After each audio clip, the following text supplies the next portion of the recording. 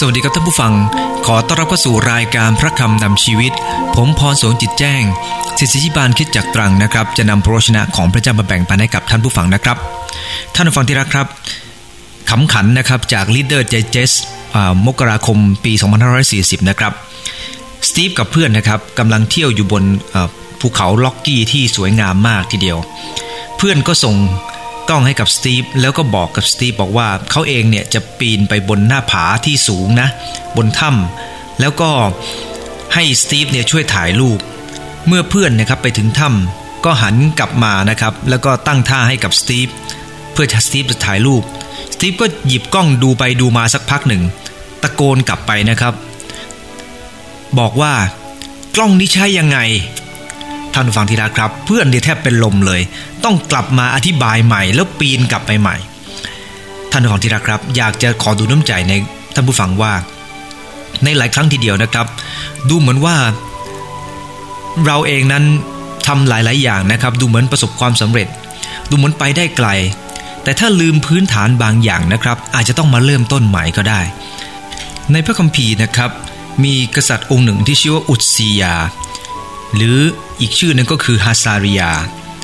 กษัตริย์องค์นี้เป็นกษัตริย์ที่อยู่ในฝ่ายใต้นะครับอิสราเอลมี2ฝ่ายเหนือมี10เผ่าและฝ่ายใต้มี2เผ่าในเวลานั้นฝ่ายใต้มีผู้เผยชนะ2คนที่ชื่อว่าอาโมสกับโฮเซยากษัตริย์อุซิยานี่ครอบครองแผ่นดินยูดาห์นานถึง52ปีคือก่อนคริสต์ศักราชที่791จนถึง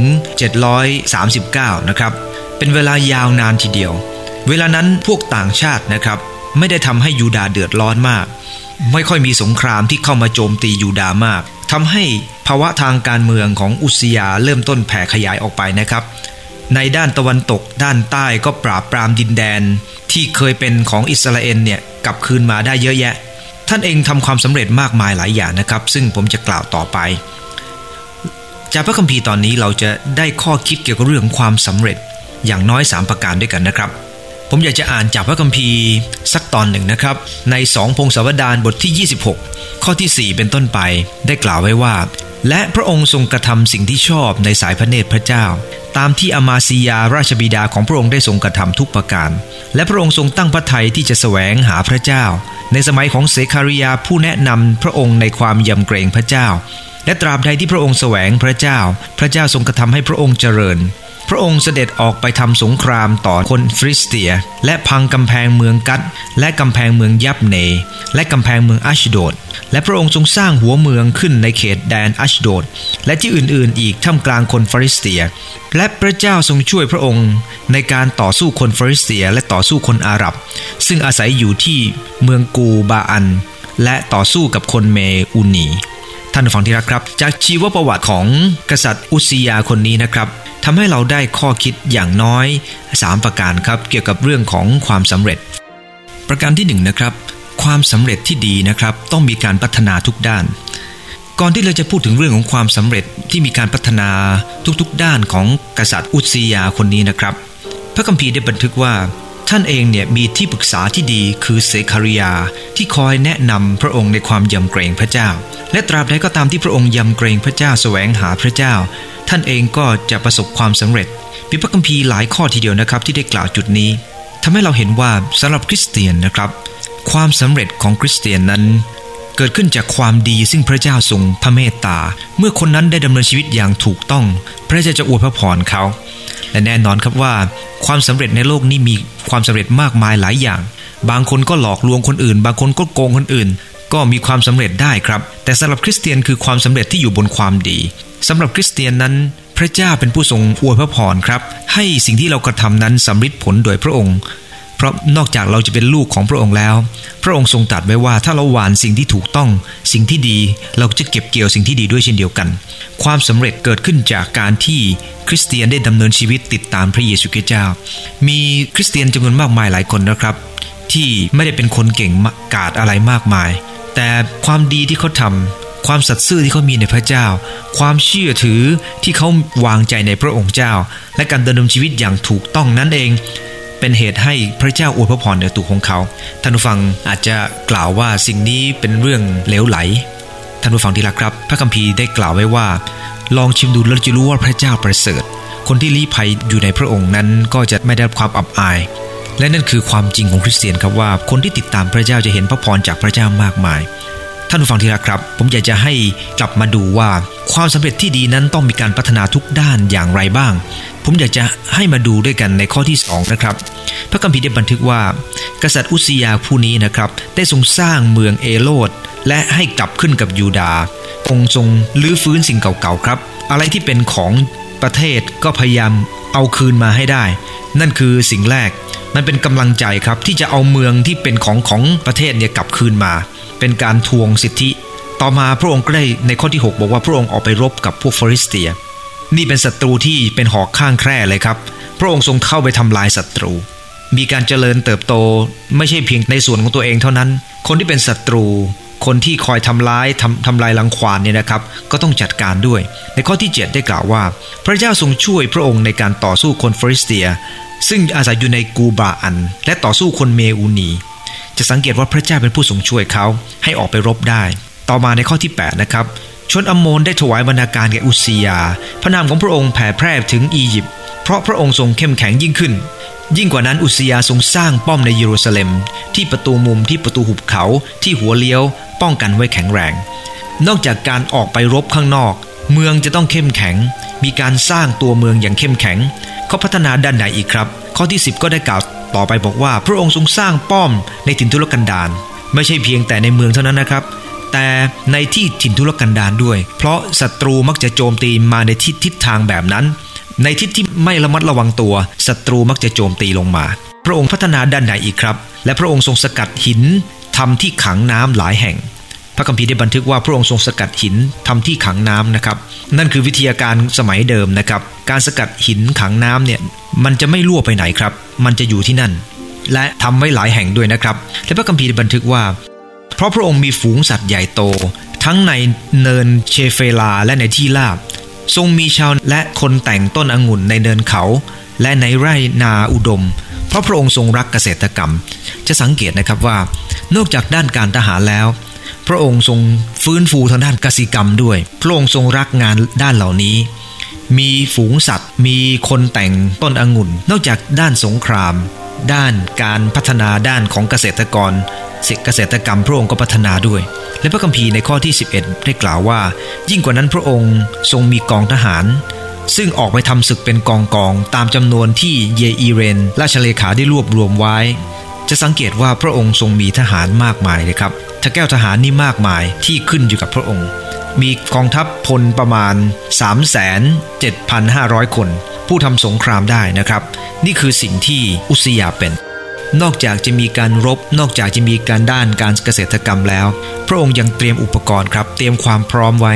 ในข้อที่14บอกว่าในขณะที่พระองค์ทรงชัยชนะสงครามเรียบร้อยแล้วนะครับพระองค์ไม่ได้หยุดอยู่กับที่นะครับพระคัมภีร์ในข้อ14บอกว่าอุซิยาทรงเตรียมโล่หอกหมวกเสื้อเกราะธนูและก้อนหินสลับสลิงไว้ในกองทัพ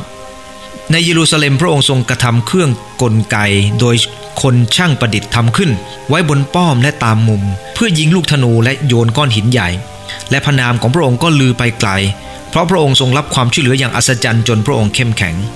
ท่านผู้ฟังที่รักครับตั้งแต่สมัยก่อนนะครับอิสราเอลชำนาญในเรื่องของการใช้ดาบใช้หอกใช้ธนูใช้สลิงหรืออาวุธประจำตัวแต่ต่อมาในสมัยของดาวิดนะครับก็มีการใช้รถรบหลังจากกษัตริย์โซโลมอนก็มีการปรับปรุงมีประสิทธิภาพยิ่งขึ้นแต่สมัยอุซิยานะครับเริ่มต้นมีการประดิษฐ์อาวุธใหม่ๆเกิดขึ้นไม่ว่าจะเป็นเครื่องยิงธนูเครื่องโยนก้อนหินแล้วเอาไปไว้บนกำแพงเมืองในสมัยนั้นนะครับการโจมตีเมืองนะครับมักจะใช้วิธีการปิดล้อมซึ่งเป็นวิธีการต้องใช้กองทัพใหญ่ๆต้องมีเครื่องทะลวงกำแพงซึ่งสิ่งเหล่านี้จะต้องใช้ความสามารถมากทีเดียวครับและอุซิยาเองนะครับพระองค์ทรงรู้ดีว่าการจะต่อสู้กับกองทัพอื่นๆได้นั้นจะต้องมีอาวุธยุทโธปกรณ์มากขึ้นด้วยและต้องทันสมัยมากขึ้นพระองค์ทรงพัฒนามากขึ้นครับอิสราเอลไม่เคยใช้อุปกรณ์เหล่านี้มาก่อนแต่พระองค์ก็เห็นว่าจำเป็นต้องมีการพัฒนามากขึ้นสังเกตนะครับว่าสิ่งที่พระองค์ทรงกระทำนั้นพระองค์ไม่ได้เน้นด้านเดียวไม่ใช่ชอบด้านไหนก็ทำด้านนั้นในประเทศมีหลายด้านที่เราต้องเน้นในครอบครัวก็มีหลายด้านครับ ความสำเร็จของครอบครัวไม่ใช่แค่ค้าขายอย่างเดียวไม่ใช่ทำเงินอย่างเดียวสำเร็จของครอบครัวยังรวมไปถึงเรื่องของนิสัยของลูกๆยังรวมไปถึงเรื่องของการมีจริยธรรมอย่างถูกต้องยังรวมไปถึงเรื่องของการมีน้ำใจต่อผู้อื่นความสำเร็จต้องมีการพัฒนาขึ้นทุกด้านครับทั้งด้านจิตใจทั้งด้านกิจการงานต่างๆด้วยท่านผู้ฟังที่รักครับไม่เช่นนั้นแล้วความสำเร็จถ้าเน้นไปด้านใดด้านหนึ่งมันจะเป็นเหมือนกับเรือที่มีคนนั่งอยู่ในกราบเรือด้านเดียวสุดท้ายความสำเร็จนั่นเองครับจะทำให้ล่มลงโดยที่น่าสงสารทีเดียวครับก็ขอดูน้ำใจนะครับว่าพระเจ้าไม่ทรงปรารถนาให้เราเจริญเติบโตด้านใดด้านเดียวเท่านั้นบางคนเจริญเติบโตกับพระเจ้าเอาจริงเอาจังกับพระเจ้าอยู่ใกล้ชิดพระวิหารของพระเจ้าแต่งานการก็ไม่ยอมทำเอาแต่อธิษฐานอย่างเดียวลูกก็ไม่สนใจภรรยาก็ไม่สนใจเอาแต่อธิษฐานอย่างเดียวอยู่ในคริสตจักรร่วมแต่งานของโบสถ์แต่งานของบ้านก็ไม่ยอมทำนั่นเป็นสิ่งที่ไม่ถูกต้องครับความสำเร็จที่จะเกิดขึ้นในชีวิตของเรานั้นต้องสำเร็จทุกๆด้านพระเจ้าทรงปรารถนาให้เราเจริญเติบโตแบบนั้นเพราะความสำเร็จทุกอย่างนั้นแน่นอนครับว่าพระเจ้าทรงอวยพรได้จะสังเกตในข้อที่5พระคัมภีร์ได้บันทึกว่าและพระองค์ทรงตั้งพระองค์ที่จะแสวงหาพระเจ้าและตราบใดที่พระองค์แสวงหาพระเจ้าพระเจ้าทรงอวยพรพระองค์ให้เจริญขึ้นอย่างอัศจรรย์จนพระองค์เข้มแข็งนั่นคือข้อ5นะครับข้อ7ก็ได้กล่าวว่าพระเจ้าทรงช่วยพระองค์ในการต่อสู้คนฟิลิสเตียในข้อที่15นะครับหลังจากที่พระองค์ได้ทรงประดิษฐ์เครื่องยิงธนูโยนก้อนหินใหญ่นะครับและพระคัมภีร์ได้บันทึกว่าเพราะพระองค์ทรงรับความช่วยเหลืออย่างอัศจรรย์จนพระองค์เข้มแข็งจะสังเกตว่ากษัตริย์อุซียาผู้นี้ได้รับสติปัญญาซึ่งมาจากพระเจ้าจนสามารถทำงานเนี่ยสำเร็จผลได้เป็นอย่างดีจึงอยากจะขอดูน้ำใจท่านผู้ฟังทุกท่านนะครับว่าในการที่เราเองจะเข้มแข็งขึ้นได้นั้นขออย่าพัฒนาเพียงด้านใดด้านหนึ่งในธุรกิจการงานของเราเช่นเดียวกันนะครับอย่าสนใจเพียงแต่เรื่องเงินขอให้สนใจเรื่องอื่นด้วยครับเรื่องของจริยธรรมเรื่องของความถูกต้องอย่าสนใจเพียงแต่ชัยชนะที่จะเกิดขึ้นอย่าสนใจเพียงแต่แค่ยอดกำไรขาดทุนซึ่งแน่นอนครับว่าหลายครอบครัวเป็นเช่นนั้นทำให้ครอบครัวถึงความพินาศได้ก็ขอนุ่มใจท่านผู้ฟังนะครับพระคัมภีร์ในสดุดีบทที่89ข้อ22ได้กล่าวว่าศัตรูจะหลอกเขาไม่ได้คนที่ประพฤติผิดจะข่มเขาไม่ได้นั่นคือคนที่ติดตามพระเจ้าครับแน่นอนครับว่าพระเจ้าจะทรงคอยปกป้องเขาดูแลเขาอีกส่วนหนึ่ง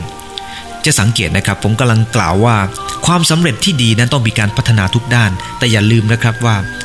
เบื้องหลังของความสำเร็จทุกอย่างนั้นพื้นฐานคือความดีคริสเตียนดำเนินชีวิตถูกต้องมีความเชื่อในพระเจ้าติดตามพระเจ้าดำเนินชีวิตด้วยความดีสิ่งที่เกิดขึ้นคือพระเจ้าจะอวยพรในชีวิตของเขาแต่ทุกคนที่พระเจ้าอวยพรต้องตระหนักเสมอนะครับว่าทุกอย่างที่เกิดขึ้นนั้นไม่ใช่ความสามารถของตัวเองแต่เป็นโดยพระคุณของพระเจ้าเพราะพระองค์สามารถจะประทานปัญญาที่เกินความเข้าใจประทานสติปัญญาเหมือนกับที่กษัตริย์อุซียาผู้นี้ได้รับเหมือนกับที่กษัตริย์โซโลมอนได้รับจะเป็นปัญญาซึ่งเกินความเข้าใจครับนั่นคือประการแรกครับความสำเร็จที่ดีนั้นต้องมีการพัฒนาขึ้นทุกด้านครับประการที่2นะครับความสำเร็จนะครับจะถูกเสริมขึ้นเพราะเรารักงานถ้าเราสังเกตจากพระคัมภีร์ตอนนี้นะครับใน2พงศาวดารบทที่26ในข้อที่10พระคัมภีร์ได้บันทึกบอกว่ากษัตริย์อุซียาทรงสร้างป้อมในถิ่นทุรกันดารทรงสกัดหินทำที่ขังน้ำหลายแห่งและพระองค์ทรงมีฝูงสัตว์ใหญ่โตทั้งในถิ่นเนินเชเฟลาและในที่ราบทรงมีชาวนาและคนแต่งต้นองุ่นในเนินเขาและในไร่นาอุดมเพราะพระองค์ทรงรักเกษตรกรรมจะสังเกตคำว่าเพราะพระองค์ทรงรักเกษตรกรรมคนเราความสำเร็จจะเกิดขึ้นมากขึ้นเพราะเรารักสิ่งนั้นท่านผู้ฟังที่รักครับถ้าเราไม่ได้รักงานที่เราทำนั้นงานที่เราจะทำนั้นมันคงจะไปแบบทื่อๆครับแต่ถ้าเรารักงานนั้นมันจะสำเร็จขึ้นอย่างน่าอัศจรรย์ครับพระคัมภีร์จึงสอนใน1โครินธ์บท16ข้อ14นะครับพระคัมภีร์ได้กล่าวไว้อย่างชัดเจนในข้อนี้ว่าทุกสิ่งที่ท่านกระทำนั้นจงกระทำด้วยความรักอีกครั้งหนึ่งนะครับทุกสิ่งที่ท่านกระทำนั้นจงกระทำด้วยความรักพระเจ้าทรงปรารถนานะครับให้เราทำสิ่งใดก็ตามกระทำด้วยความรักเพราะกษัตริย์ทรงรักเรื่องของเกษตรกรรักเรื่องเกษตรกรรม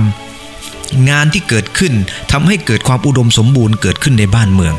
ท่านผู้ฟังที่รักครับอย่าทำอะไรเพราะเป็นหน้าที่เท่านั้นแต่ขอให้เราทำเพราะมันเป็นความรักในสิ่งที่เราจะทำและเมื่อเรารักที่จะทำเราก็จะรับการช่วยเหลือที่มาจากพระเจ้าได้ด้วยท่านผู้ฟังที่รักครับดังนั้นถ้าเราจะทำอะไรก็ตามต้องอธิษฐานขอพระเจ้าอย่างหนึ่งนะครับขอพระองค์ให้ข้าพระองค์รักงานที่ข้าพระองค์ทำเพื่องานที่ทำนั้นจะจำเริญขึ้นไม่ว่าจะเป็นงานในคริสตจักรในครอบครัวในที่ทำงานของเราในประเทศชาติของเราท่านผู้ฟังที่รักครับหลายคนไม่ได้รักที่จะทำอาหารในบ้านดังนั้นเองปัญหาอาจจะเกิดขึ้นในบ้านได้อธิษฐานขอให้เรารักครับในฐานะที่เราเป็นภรรยาต้องรักที่จะทำในเรื่องของอาหารด้วยเพราะนั่นเป็นหน้าที่ของเราครับท่านผู้ฟังที่รักครับเราไม่สามารถจะเลือกหน้าที่ได้ในหลายครั้งดังนั้นเมื่อเราเลือกไม่ได้เราอธิษฐานขอความรักสิครับขอให้ข้าพระองค์รักงานที่ต้องทำและความสำเร็จก็จะเกิดขึ้นพระคัมภีร์ได้อวยพระพรไว้อย่างนี้นะครับว่าในสุภาษิตบท22ข้อ29เจ้าเห็นคนที่มีฝีมือในงานของเขาหรือเขาได้เข้าเฝ้าพระราชาและเขาจะยืนอยู่ต่อหน้าคนมีชื่อเสียงคนที่มีความสำเร็จในการงานเขาจะได้รับการอวยพรแน่นอนครับผมอยากจะเล่าเรื่องหนึ่งให้ฟังนะครับเป็นเรื่องของผู้ชายคนหนึ่งที่ชื่อว่าเป็นคนชีฟราชานะครับชีฟชารานอายุ74ปีนะครับท่านเนี่ยนะครับเรียนผ่านชั้นมัธยมปีที่10ท่านเรียนอยู่นานครับเข้า10ปีกว่าจะผ่านมัธยมได้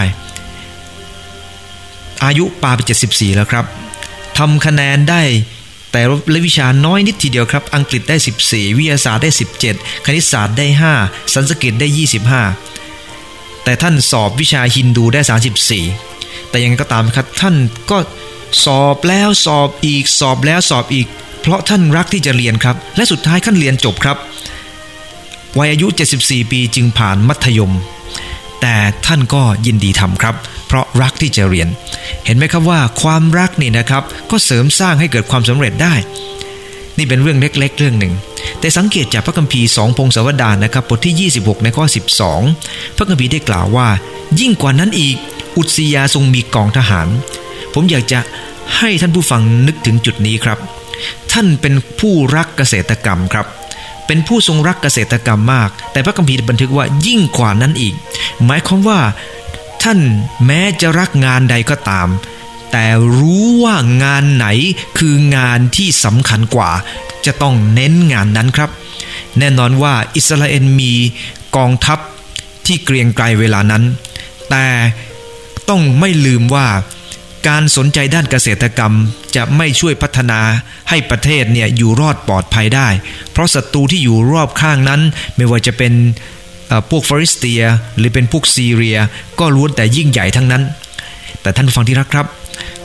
เมื่อเราเองรักงานที่เราทำอย่าเพียงแต่รักงานที่เราชอบเท่านั้นแต่ขอให้รักงานทุกอย่างที่เราควรจะต้องทำควรจะต้องพัฒนาด้วยพระคัมภีร์ได้บันทึกว่ายิ่งกว่านั้นอีกอุษยาทรงมีกองทหารอย่างที่กล่าวตอนต้นนะครับความสำเร็จที่ดีต้องมีการพัฒนาขึ้นทุกด้านความสำเร็จที่ดีต้องมีการเสริมสร้างขึ้นเพราะความรักและเมื่อเรารักงานในสิ่งนั้นนะครับเราต้องทำด้วยหัวใจอย่างแท้จริงประการที่3นะครับความสำเร็จนะครับมักจะทำให้หลายคนพยองนั่นคือสิ่งที่น่าสงสารทีเดียวครับความสำเร็จทำให้หลายคนพยองกษัตริย์อุษยาครองราชย์ถึง52ปีแน่นอนครับว่าครองราชย์ตั้งแต่อายุ26พรรษานาน52ปียาวไกลทีเดียวครับพระองค์ทรงครองราชย์นานทีเดียวในขณะที่พระองค์เต็มไปด้วยชัยชนะพระองค์ทรงครอบครองเส้นทางเดินนะครับตามประวัติศาสตร์บอกว่าเส้นทางบกทางทะเลเนี่ยเป็นของพระองค์เมื่อพระองค์ทรงพัฒนาด้านการเกษตรแน่นอนครับว่าพระองค์ส่งออกในเรื่องของวัตถุในเรื่องของอาหารมากมายความเจริญมั่งคั่งเมื่อเกิดขึ้นมากขึ้นเรื่อยๆนะครับจิตใจของคนยิ่งแย่ลงแน่นอนครับว่ามันเป็นเรื่องปกติของประเทศที่มีการพัฒนาขึ้นเมื่อยิ่งพัฒนาด้านใดมากขึ้นด้านกิจกรรมอื่นๆมากขึ้น คนยิ่งจิตใจจะยิ่งแย่ลงประเทศของพระองค์ก็เหมือนกันครับเวลานี้ประชาชนชาวไร่ชาวนาหลายคนได้รับความเดือดร้อนคนร่ำรวยก็ขูดรีดความไม่ยุติธรรมก็เกิดขึ้นท่านโฮเซยาซึ่งเป็นผู้เผยชนะในเวลานั้นก็ได้กล่าวเรื่องนี้ในหลายครั้งทีเดียวครับทั้งอาโมสก็ได้กล่าวไว้บอกว่าอันตรายจะเกิดขึ้นถ้าไม่ยอมกลับใจหลังจากที่พระองค์สิ้นพระชนนะครับอิสยาห์ก็กล่าวอีกเตือนอีกบอกว่าสิ่งที่อิสราเอลกำลังทำนั้นกำลังผิดพลาดความสำเร็จทำให้หลายคนนั้นลืมในเรื่องที่จำเป็นไปอย่างที่ผมกล่าวเลยนะครับกษัตริย์อุซิยาได้เริ่มต้นขยายหลายด้านพระองค์ทรงรักพระเจ้าทำสิ่งถูกต้องแต่ขณะเดียวกันความรักนี่นะครับมันเริ่มต้นจางหายไปเมื่อมีด้านโลกียวิสัยมากขึ้นเมื่อพระองค์ทรงพัฒนาด้านวัตถุมากขึ้นด้านจิตใจยิ่งน้อยลงและเมื่อด้านจิตใจน้อยลงเมื่อไหร่แล้วก็ความพยองจะตามมาและเมื่อความพยองจะตามมาสิ่งที่เกิดขึ้นก็คือคนนั้นก็จะล้มลงและนั่นเป็นเหตุการณ์ที่เกิดขึ้นมากมายหลายครั้งในพระคัมภีร์ตั้งแต่ในสมัยของดาวิดสมัยของโซโลมอนหรือว่าสมัยของใครก็ตามที่เกิดขึ้นเราจะสังเกตแบบเดียวกันเลยนะครับคนที่เน้นในด้านของภายนอกเน้นทางด้านของการวัตถุเน้นทางด้านการทหารเน้นทางด้านของการค้าขายแต่ลืมด้านจิตใจเมื่อไหร่แล้วก็ความย่อยยับก็จะตามมาท่านผู้ฟังที่รักครับในพระคัมภีร์2พงศาวดารบท26ข้อ16พระคัมภีร์ได้บันทึกว่าแต่เมื่อพระองค์ทรงแข็งแรงแล้วพระองค์ก็มีพระทัยพยองขึ้นจึงกระทำความเสียหายเพราะพระองค์ไม่สัตย์ซื่อต่อพระเยโฮวาห์พระเจ้าของพระองค์และเข้าไปในพระวิหารเพื่อจะเผาเครื่องหอมบนแท่นเครื่องหอมท่านผู้ฟังที่รักครับท่านลืมไปว่าท่านเป็นคนธรรมดาสามัญและพระเจ้าทรงตั้งพวกปุโรหิตเอาไว้เพื่อจะถวายเครื่องบูชาแต่ท่านลืมไปว่าท่านไม่มีหน้าที่สิ่งนั้นท่านลืมตัวเองครับและท่านมีใจพยองขึ้นไปถวายเครื่องสัตวบูชาแทนใน2พงศาวดารบท26ข้อ17-18ได้บันทึกว่าแต่อาซาริยาปุโรหิตได้เข้าติดตามพระองค์ไปพร้อมกับปุโรหิต80คนผู้แก่งกล้าและเขาทั้งหลายได้ขัดขวางอุสซิยาและทูลพระองค์ว่าข้าแต่อุสซิยานี่ไม่ใช่หน้าที่ของฝ่าพระบาทที่จะเผาเครื่องหอมถวายแด่พระเจ้าแต่เป็นหน้าที่ของปุโรหิตและบุตรหลานของอาโรนผู้ซึ่งชำระไว้เพื่องานนี้โดยเฉพาะขอเชิญฝ่าพระบาทเสด็จออกไปจากสถานนมัสการนี้เพราะฝ่าพระบาทได้ล่วงเกินและฝ่าพระบาทจะไม่ได้รับเกียรติอันใดจากพระเจ้าเลยท่านผู้ฟังที่รักครับเราเห็นด้วยกับสิ่งที่พระองค์ทรงกระทำอยู่ไหมครับพระองค์เมื่อมีอำนาจมากขึ้นพระองค์ทรงลืมครับว่าพระองค์ทรงเป็นเพียงกษัตริย์พระองค์ไม่ใช่ปุโรหิตพระองค์แม้จะมีอำนาจมากแต่พระองค์ไม่มีอำนาจเกินพระเจ้าคนมีอำนาจหลายคนมักจะคิดว่าตัวเองอยู่นอกเหนือกฎเกณฑ์จะสังเกตกษัตริย์หลายองค์นะครับไม่ใช่เพียงแต่กษัตริย์ฮาซาริยาผู้นี้เท่านั้นกษัตริย์อุสซิยาผู้นี้เท่านั้นกษัตริย์ซาอูลก็เหมือนกันพระองค์อยากจะให้มีการถวายนมัสการพระเจ้าแต่ปรากฏว่าท่านซามูเอลมาช้าท่านก็เลยถวายเครื่องเผาบูชาเองและพระเจ้าได้ทรงแยกอาณาจักรของท่านออกเป็น2 ส่วนเนื่องจากท่านพยองขึ้นพระคัมภีร์ได้กล่าวว่าความหยิ่งยโสนำหน้าการล้มลงและนั่นคือเหตุการณ์ที่เกิดขึ้นครั้งแล้วครั้งเล่าตั้งแต่อดีตการจนถึงปัจจุบันนี้มีหลายคนเป็นคนเก่งครับแต่เมื่อเก่งมากๆก็กลายเป็นคนที่ลืมว่าตัวเองคือใครลืมว่าฉันคือใครท่านผู้ฟังที่รักครับไม่ใช่เพียงแค่นั้นนะครับใน2พงศาวดารบทที่26ข้อ19ถึง21และอุสซิยาทรงกลิ้วพระองค์มีกระถางไฟอยู่ในพระหัตถ์และทรงเผาเครื่องหอมบูชาเมื่อพระองค์ทรงกลิ้วปุโรหิตโรคเรื้อนก็เกิดขึ้นที่พระนาลากต่อหน้าปุโรหิตในพระนิเวศของพระเจ้าข้างแท่นเผาบูชาฮาซาริยามหาปุโรหิตและคนทั้งปวงมองดูพระองค์ดูเถิดพระองค์เป็นโรคเรื้อนที่พระนาลากเขาทั้งหลายได้ผลักออกพระองค์ไปโดยเร็วและพระองค์รีบเสด็จออกไปเพราะพระเจ้าทรงลงโทษพระองค์แล้วและอุสซิยาก็ทรงเป็นโรคเรื้อนจนถึงวันสิ้นพระชนท่านผู้ฟังที่รักครับถ้าเราศึกษาเราจะรู้ว่านี่คือเหตุการณ์ปีสุดท้ายที่พระองค์ทรงครองราชย์มา51ปีพอมาปีที่52 ลืมไปว่าพระเจ้าได้ทรงอวยพระพรเหนือทุกสิ่งทุกอย่างลืมไปว่าตัวเองเป็นใครความเย่อหยิ่งนำหน้าการถูกทำลายจริงๆครับดังที่พระคัมภีร์ได้บันทึกไว้ดังนั้นเองท่านผู้ฟังต้องระมัดระวังเรื่องนี้นะครับความสำเร็จทำให้หลายคนหยิ่งพยองและความสำเร็จนั้นทำให้หลายคนล้มลงทีเดียวผมเคยเล่าเรื่องหนึ่งนะครับได้จะเล่าเรื่องนี้อีกครั้งหนึ่งมีพ่อลูกคู่หนึ่งนะครับเดินเข้าไปในนาในช่วงฤดูเก็บเกี่ยวในขณะที่สองพ่อลูกเดินเข้าไปนะครับลูกก็ถามคุณพ่อบอกว่าคุณพ่อดูสิข้าวสาลีพวกนี้มันชูยอดอย่างน่าภูมิใจมันต้องเต็มไปด้วยเมล็ดที่อวบแน่นอนคุณพ่อก็บอกลูกบอกว่าไม่หรอกลูกท่านก็หยิบเอาต้นข้าวที่มีชูช่อเหล่านั้นนะครับมาขยำด้วยมือเมล็ดข้าวที่อยู่ข้างในรีบเล็กนิดเดียวเท่านั้นเองแต่พ่อก็บอกว่ารวงข้าวที่โน้มยอดลงอย่างถ่อมตนต่างหากที่มีเมล็ดข้าวใหญ่และอวบหลังจากนั้นคุณพ่อได้เอาเมล็ดข้าวที่รวงของมันโน้มไปถึงดินให้ลูกดูเราต้องยอมรับนะครับว่าหลายครั้งเมื่อเราเองพูดถึงเรื่องความศรัทธาแต่กลับไม่ได้ศรัทธาหลายครั้งเรากำลังพูดถึงเรื่องของความถ่อมใจแต่ไม่ได้ถ่อมใจหลายครั้งเราพูดถึงความสำเร็จแต่เราเต็มไปด้วยความหยิ่งยโสและสิ่งเหล่านี้ครับพระเจ้ากำลังทรงตรัสว่าพระองค์ทรงต่อสู้คนหยิ่งจองหองแต่ประทานพระคุณแก่คนใจถ่อมดังนั้นวันนี้ขอสรุปนะครับเรื่องของความสำเร็จจากชีวิตของกษัตริย์อุซิยาไว้ว่า 1. ความสำเร็จนั้นจะต้องพัฒนาขึ้นทุกด้าน 2. ความสำเร็จนั้นเสริมสร้างขึ้นเพราะเรารักงานนั้นและสิ่งที่ 3. ความสำเร็จมักจะทำให้คนพยองสำหรับคริสเตียนให้ระลึกถึงเสมอครับว่าข้าพเจ้าเป็นอยู่นี้ก็เนื่องด้วยพระคุณของพระเจ้าพระคุณที่ทรงประทานให้กับข้าพเจ้านั้นไม่ได้ไร้ประโยชน์ตรงกันข้ามข้าพเจ้ากลับทำงานมากับพวกเขาเสียอีกนั่นเป็นคำกล่าวของอาจารย์เปาโลซึ่งอยู่ใน1โครินธ์บทที่15ในข้อที่10ครับขอร่วมใจอธิษฐานข้าแต่พระเจ้าขอบคุณพระองค์เจ้าที่พระองค์ทรงสอนเรื่องความสำเร็จว่าความสำเร็จต้องมีการพัฒนาขึ้นทุกด้านความสำเร็จเกิดขึ้นได้เพราะความรักงานและความสำเร็จนั้นเป็นอันตรายถ้าจิตใจนั้นเต็มไปด้วยความหยิ่งยโสโปรดช่วยข้างหลายที่จะระมัดระวังสิ่งเหล่านี้ด้วยโปรดปกป้องข้างหลายและข้างหลายจะไปสู่ความสำเร็จนั้นด้วยความเข้าใจอธิษฐานในพระราชนามพระเยซูคริสต์เจ้าอาเมนขอพระเจ้าอวยพรท่านผู้ฟังทุกท่านนะครับ